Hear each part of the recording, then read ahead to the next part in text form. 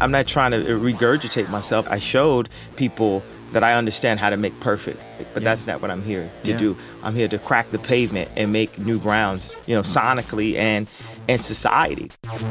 Yeezy season approaching, fuck whatever y'all been hearing, fuck whatever y'all been wearing, a monster about to come alive again. In 2013, Kanye West released Yeezus, his 6th studio album. It sounded like nothing the rapper had ever produced. Fans recoiled at the album's experimental sound. This was Kanye at his most provocative, lyrically and sonically. Critics began to wonder if Ye, who seemed to be at the height of his career, might finally be losing his touch. And fans initially met Yeezus with a heavy dose of suspicion. One of the loudest complaints about the record was that it simply wasn't a rap album. But then, something strange happened. Over time, the world Kanye constructed on Yeezus, full of guttural and chaotic emotion, combined with so much noise, started to feel and sound like the world around us. Kanye's collaborators on the album, from indie electronic musicians like Arca and Hudson Mohawk, to icons like Daft Punk and Rick Rubin, helped him construct a blueprint for where popular music was heading. A decade after its release, it's hard not to hear Yeezus everywhere. Through the sheer force of creative will, Kanye imagined new heights for the culture at large. Just ask Dave Rowland, a producer and engineer who worked on the album. I was like, man, honestly, you're not going to get this record for at least 10 or 20 years. I was like, this is one of those records that, like, no, it is just too early for it. But then you could see the effects of that record over the next, 5 years. 1, 2, 3, 4, 5, breakdown, baby. I'm Brittany Spanos, senior writer for Rolling Stone, and your host for the season finale of Rolling Stone's 500 Greatest Albums, an Amazon original podcast, where we dig into 10 albums off our new list. In this episode, Kanye West's Yeezus.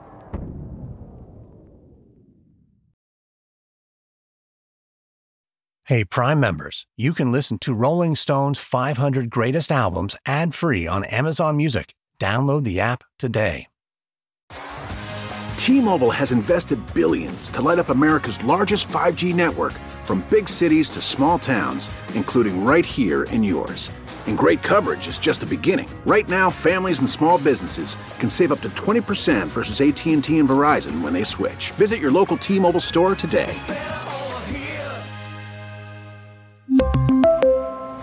Plan savings with 3 lines of T-Mobile Essentials versus comparable available plans. Plan features and taxes and fees may vary.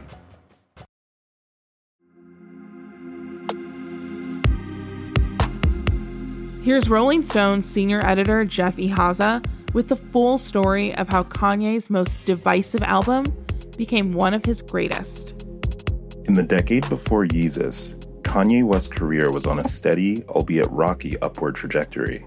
He'd become one of rap's most essential producers thanks to a string of projects with Jay-Z and Rockefeller Records. And he achieved something that was unheard of at the time in hip-hop. He made the jump from superstar rap producer to superstar rap artist. His 2004 debut, The College Dropout, was an immediate hit, reaching number 2 on the charts and introducing Kanye to the wider world of pop music. It also gave us classics like Through the Wire and introduced the world to Kanye's more religious side with Jesus Walks. Over the years, Kanye, or Ye as he's known today, would drop a string of zeitgeist-defining records. There was Late Registration in 2005, and its follow-up, Graduation, in 2007. Even Kanye's 2008 album, 808s and Heartbreak, which found the rapper in a more emo-centric mood, would eventually be recognized for its massive impact on the sound of pop music at large. And Kanye did all of this while becoming an even bigger force in the world of celebrity culture. And, unfortunately, his fame didn't always come from his creative genius. George Bush doesn't care about black people. Yo, Taylor, I'm really happy for you. I'm gonna let you finish. But Beyonce had one of the best videos of all time. The young lady seems like a perfectly nice person. She's getting her award. What's he doing Why up would there? he do that? He's a jackass.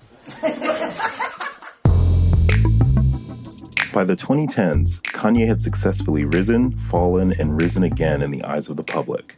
He'd also successfully tilted the sound of the mainstream in a new direction.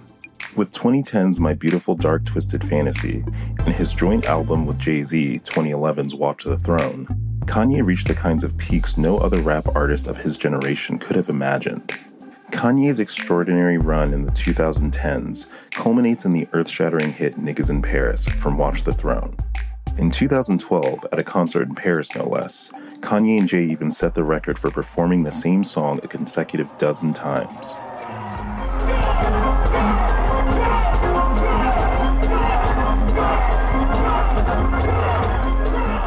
So by the time Yeezus came around the following year, the biggest question surrounding Kanye West was what could he possibly do next?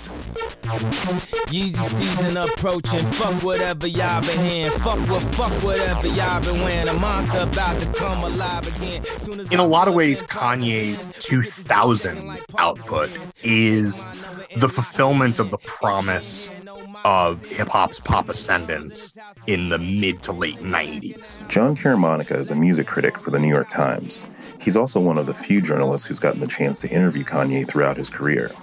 He's currently working on a biography of the rapper. At that era, there was not a guarantee that hip-hop records would be at the center of pop music. Kanye arrives basically already seeing how far Puff went, already seeing how far Dre went, and understanding that he's building on that foundation. He's not starting from behind the starting line. He's standing on the shoulders of these incredible achievements.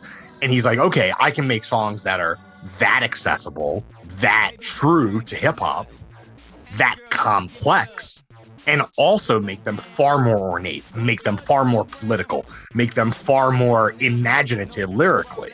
That's the direction that he's pushing in. Yeezus is like, I don't need to do this anymore. Why am I doing this? What was that for? What did that get me? On sight. On sight. By the early 2010s, genre lines had begun to blur beyond recognition. Many of the new artists coming up at the time, from Odd Future to The Weeknd, were making music that didn't easily fit into prevailing ideas about what hip-hop sounded like. It was in part thanks to social media. The polish of big-budget production had lost its appeal, and audiences began to seek the intimacy fostered on platforms like Tumblr and SoundCloud, where artists were already cultivating direct relationships with their fans. It was a dynamic almost tailor-made for an artist like Kanye. The thing that Kanye has always sought out is an unfettered path between him and his ability to express. Before Twitter became what Twitter is, deep sigh, it was that. And so it's pretty well suited for a guy like Ye. It's like right on his phone. Don't gotta talk to a publicist. Don't gotta talk to a manager. It's just right there.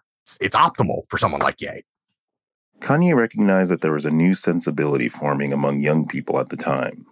You can see it in the collaborators he worked with on Yeezus. Hudson Mohawk is an electronic musician from the UK and one half of the duo Tonight. He's responsible for one of Yeezus' most iconic tracks, Blood on the Leaves, which samples Tonight's Are You Ready?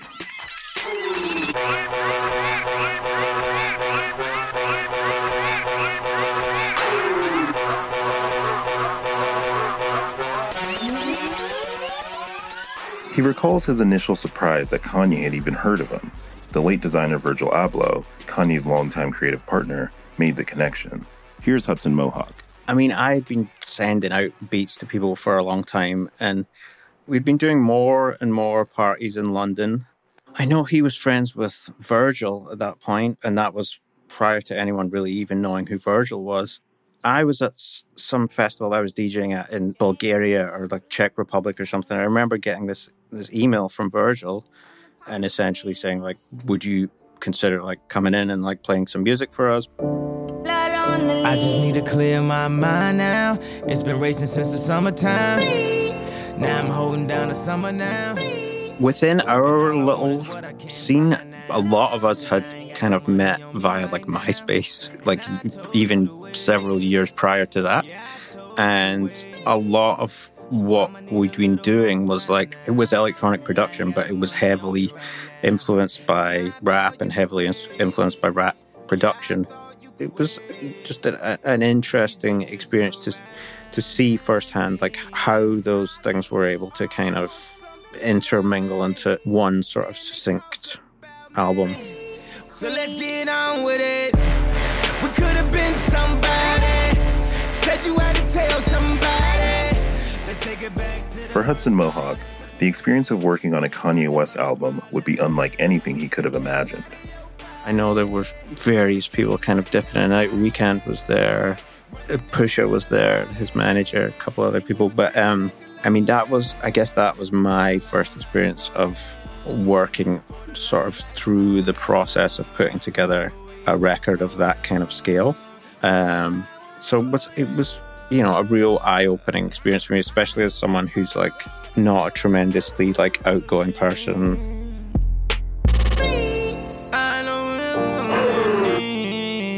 Strange fruit. Something strange happening from the poplar trees. Kanye recorded in locations around the world, creating the album almost stream of consciously. David Rowland was an assistant engineer at Germano Studios in New York, one of the last stops on the album's cross-continental spree, just after Kanye had wrapped up recording in Paris. So my role was to basically bring everybody in and make them feel very comfortable in the studio. So Noah Goldstein, he was the head engineer for Yeezus, Kanye's main guy at the time. They came in, had brought in a ton amount of gear and, a lot of people. And it was really making them comfortable and making sure that they were able to continue doing everything in New York that they were doing in Paris and try to knock out the rest of the record. Yeezus opens with the track On Sight, which to this day proves to be one of Ye's biggest sonic departures. The song sounds almost like an intentionally difficult record, with chaotic synths bouncing off of drums and hits that all just seem too loud. Hudson Mohawk was there during the recording of On Sight. As far as I remember, it was another song where there were like infinite different variations of it, and it was never like quite right, and we really just had like a drum beat, like it was, I guess, a little kind of loop from Daft Punk. It wasn't coming together as like a finished song, and I remember having like multiple attempts at it and just not getting it. Dave Rowland remembers the creative energy in the studio during the production of the entire album. Everyone's trying to do their best work to try to make it and get their, whether it's a snare sounds or their 808 pattern or whatever, and everything just got done and over, everyone just had like homework for the day where they were just trying to this is what Kanye wants me to do, and then we'd listen to like 8 versions of the same song, and see what he was going to actually, move forward with, or just like have somebody scrap it, go back to it and redo it.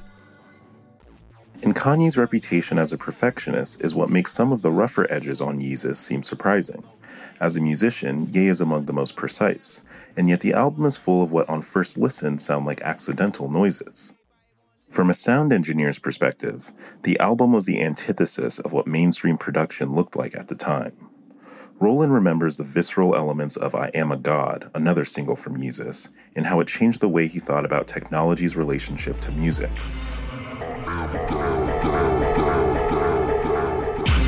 I am a god. Hurry up with my damn massage. Hurry up with my damn menage. Get the Porsche out the damn garage. And that actual specific track, there's that like the horror movie kind of thing towards the end.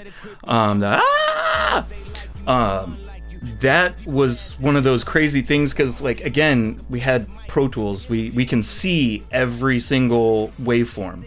We'll do a fade so you don't hear the audio clipping. That was kind of the first time of being learning to be deliberate on not making it perfect, because they could have easily taken out those little clips. It just was just a little drag over to make it, and then it just would have been but it sounded way too clean.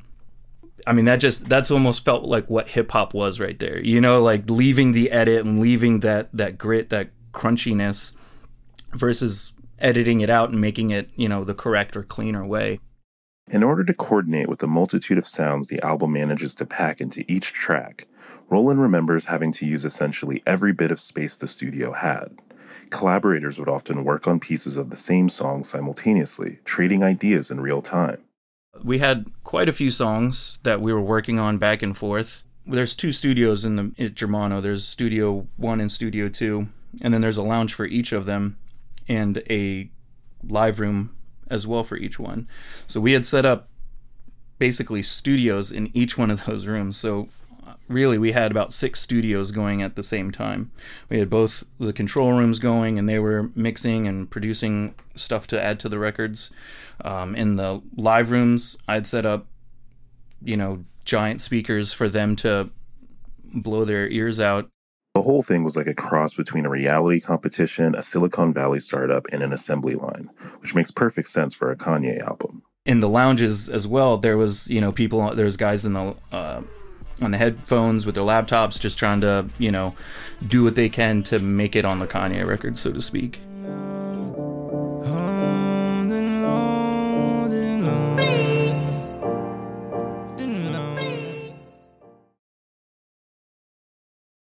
This episode is brought in part to you by Audible, your go-to destination for thrilling audio entertainment. Whether you're looking for a hair-raising experience to enjoy while you're on the move, or eager to dive into sinister and shocking tales, Audible has an exclusive collection of thrillers from best-selling authors that will keep you on the edge of your seat. Like James Patterson's first audio-only thriller, The Coldest Case. Experience stories like never before, where every chilling detail is brought to life by captivating sound design. Plus, as an Audible member, choose one title a month to make yours forever. And now, new members can try Audible free for 30 days. Just visit audible.com/WonderyPod or text WonderyPod to 500-500. That's audible.com/WonderyPod or text WonderyPod to 500-500. Say goodbye to performance-robbing engine deposits with Shell V-Power Nitro Plus Premium Gasoline. Hate to break it to you, but lower-grade fuel can leave deposits in your engine that build up over time and leave your engine's performance severely lacking. Thankfully, Shell V-Power Nitro Plus removes up to 100% of performance-robbing deposits with continuous use in gasoline direct injection engine fuel injectors. Download the Shell app today to find your nearest Shell station and rejuvenate your engine with Shell V-Power Nitro Plus Premium Gasoline. Fuel up at Shell. Meanwhile, Ye was also holding sessions 4,000 miles away with one of music's most legendary producers, as Hudson Mohawk recalls. A bunch of it was done at Rick Rubin's place in Malibu. It was nice to not have a 50-person crew or something like that. It was maybe 10 people or something, which is always a more pleasant way of working because everybody's a bit more kind of on the level and there's less kind of posturing and everybody's kind of on the level.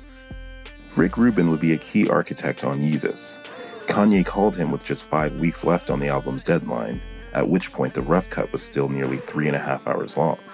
Rubin worked marathon days for the next 2+ weeks to help cut it down. Back to New York Times music critic John Caramanica. If you go back to the earliest Rick Rubin productions, they all say produced by Rick Rubin. And that was basically Rick kind of imposing, maybe a punk or a hardcore discipline onto early hip hop when early hip hop was kind of formless a little bit structurally. He reduced Kanye a little bit on this album. Just pare away all the bullshit. Just go in there, scream the lyrics, right? And have the most assaultive bass and production that we can pull together. And that's it. That's the stuff. We're not trying harder than that. That's the stuff. Rick Rubin would not have been good on Graduation, but he's perfect for Yeezus. One of the tracks Rubin helped shape was the album closer Bound 2. It came together late in the process, as Rubin told Rolling Stone's Corey Grow in 2016. Close your eyes and let the word paint 1,000 pictures. One good girl is worth 1,000 bitches. Bam!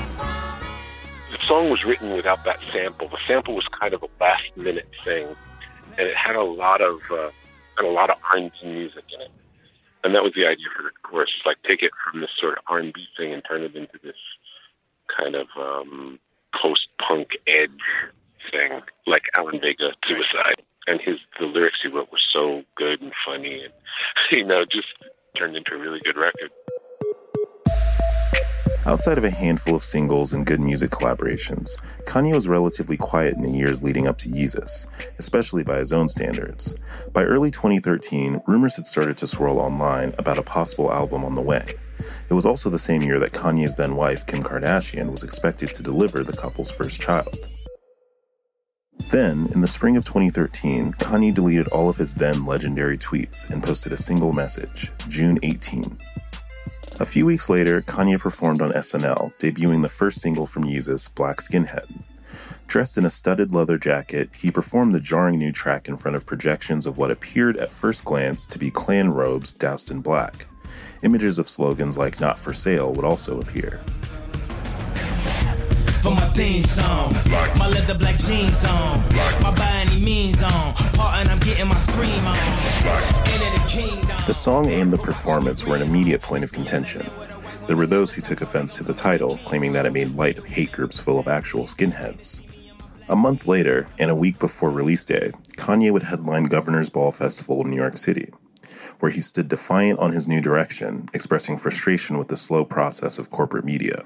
The crowd loved it. And honestly, at this point, I could give a fuck about selling 1 million records as long as I put out an album for the summer that y'all can rock to all motherfucking summer. And I ain't gotta wait till I'm gonna sell more records. When Ye started literalizing his rollouts, started basically like breaking the fourth wall. Again, very consistent with evolutions in internet culture, very consistent with a kind of understanding that like social media transparency is not necessarily the same thing as vulnerability. When it came out on June 18th, many of the genre's purists saw Kanye's experimentations as a bridge too far. Kanye had an answer for those critics, as he told Zane Lowe in 2013. It's like I'm speaking with today's textures. If you look at it 200 years from now, it's not going to stand out in the way that, 808s or Yeezus stands out and completely can push or redefine or make people say, hey, I completely hate that or I completely love that, but let me just think differently. Here's New York Times music critic John Caramanica again. The thing that people inherited from Yeezus, I think, was a sense that rap songs didn't have to be rap songs in the way that we understood rap songs to be in the 2000s and certainly in the 90s or the 80s. They could be industrial, they could be punkish, they could be dark, they could be all these things that didn't always coexist in the genre. And I think if, there's probably a line to be drawn from Yeezus in 2013 to kind of like OG SoundCloud stuff. Kanye also didn't shy away from controversial lyrics on Yeezus. While Kanye was never necessarily known as a family-friendly rapper, Yeezus featured lyrics that crossed the line even for him.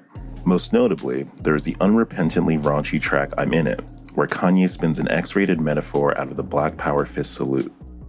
Sound engineer Dave Rowland remembers working on that track with Kanye. One of the big things that I do remember was I'm In It. That was way more of almost a record into itself. I mean, I remember that one being a long song. Maybe it was 7 or 8 minutes or something like that. But it just had so many peaks, valleys, everything going on. And that, I remember hearing the final version of that one. I was a little disappointed because I was like, man, that record was just a special thing. And, I understand you gotta, you tighten it up and make it, a little bit more palatable for everybody. But there was, I do remember there was a lot more like just guitar stuff, crazy, just weird sounds. In Kanye's very unique way, the album opened up dialogues about race and hip-hop. Blood on the Leaves begins with a sample of singer and civil rights activist Nina Simone's 1965 rendition of Strange Fruit, a song about the practice of lynching in the American South. Strange fruit hanging from the poplar trees. Everybody says, who does he think he is? I just told you who I thought I was. A god. I just told you. That's who I think I am. Would it have been better if I had a song that said, I am a nigga? Or if I had a song that said, I'm a gangster? Or if I had a song that said, I am a pimp? All those colors and patinas fit better on a person like me, right? But to say you are a god, especially when you got shipped over to the country that you're in and your last name is a slave owner's. How could you say that? How could you have that mentality?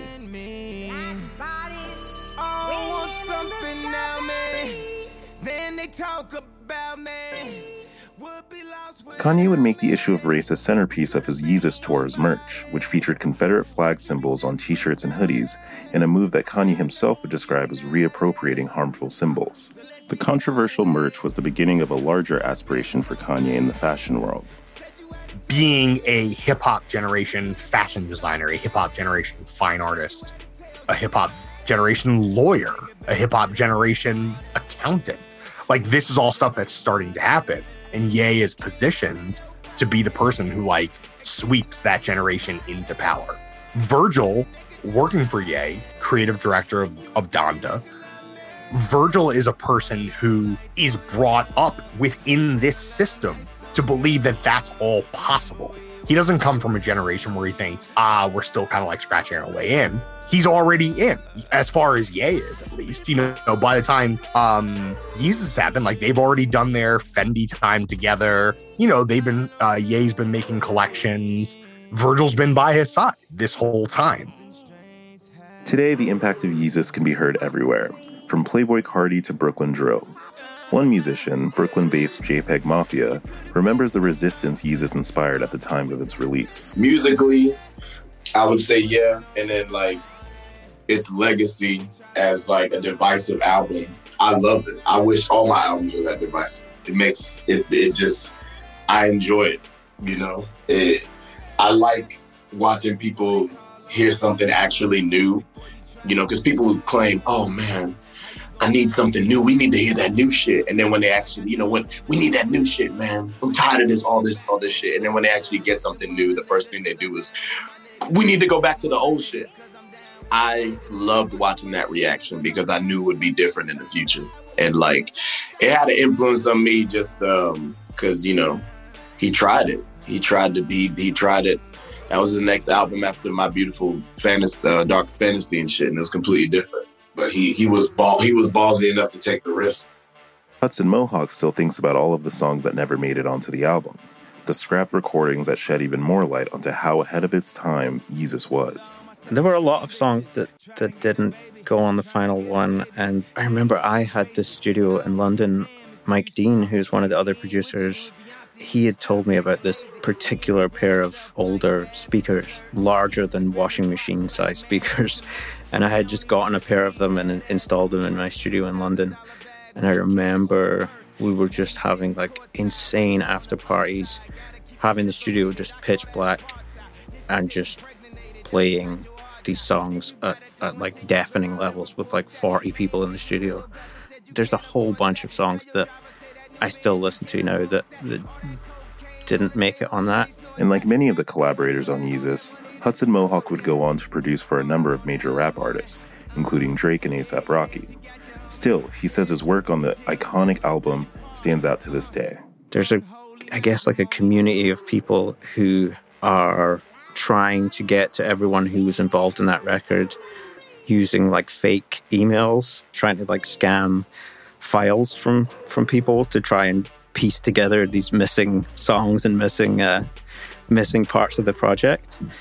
And that's still an ongoing, I mean, that happened last week to me. There's still people kind of trying to source that music, which is testament to how much of a cultural kind of impact that record had. I just need to clear my mind now. It's been racing since the summertime. Now I'm holding down the summer now. And all I want is what I can't buy now. Cause I ain't got the money on me right now. And I told you Yeezus landed at number 269 on Rolling Stone's 500 Greatest Albums list. To hear more, check out the Rediscover Kanye West playlist on Amazon Music. I'm Brittany Spanos. This has been the season finale of Rolling Stone's 500 Greatest Albums, an Amazon original podcast. Executive producers are Christian Horde, Hank Steamer, Gus Winter, and myself. This episode was produced by Jeffy Haza. Our senior producer is Michelle Lands. Mixing by Marquise Neal. Additional production help by Mary Dew. Bridget Shelsey is our production manager. Peter Miller is our music supervisor. Fact-checking by Jonathan Bernstein. Supervising executives for Amazon Music are Nathan Brackett, Morgan Jones, Steph Walknane, and Lauren D. And for Rolling Stone, Jason Fine. Kanye West's interview with Zane Lowe provided by BBC Motion Gallery Getty Images. Special thanks to John Caramonica and Corey Groh. Thank you for listening to this season of Rolling Stone's 500 Greatest Albums. You can find all episodes from both seasons of the podcast on Amazon Music.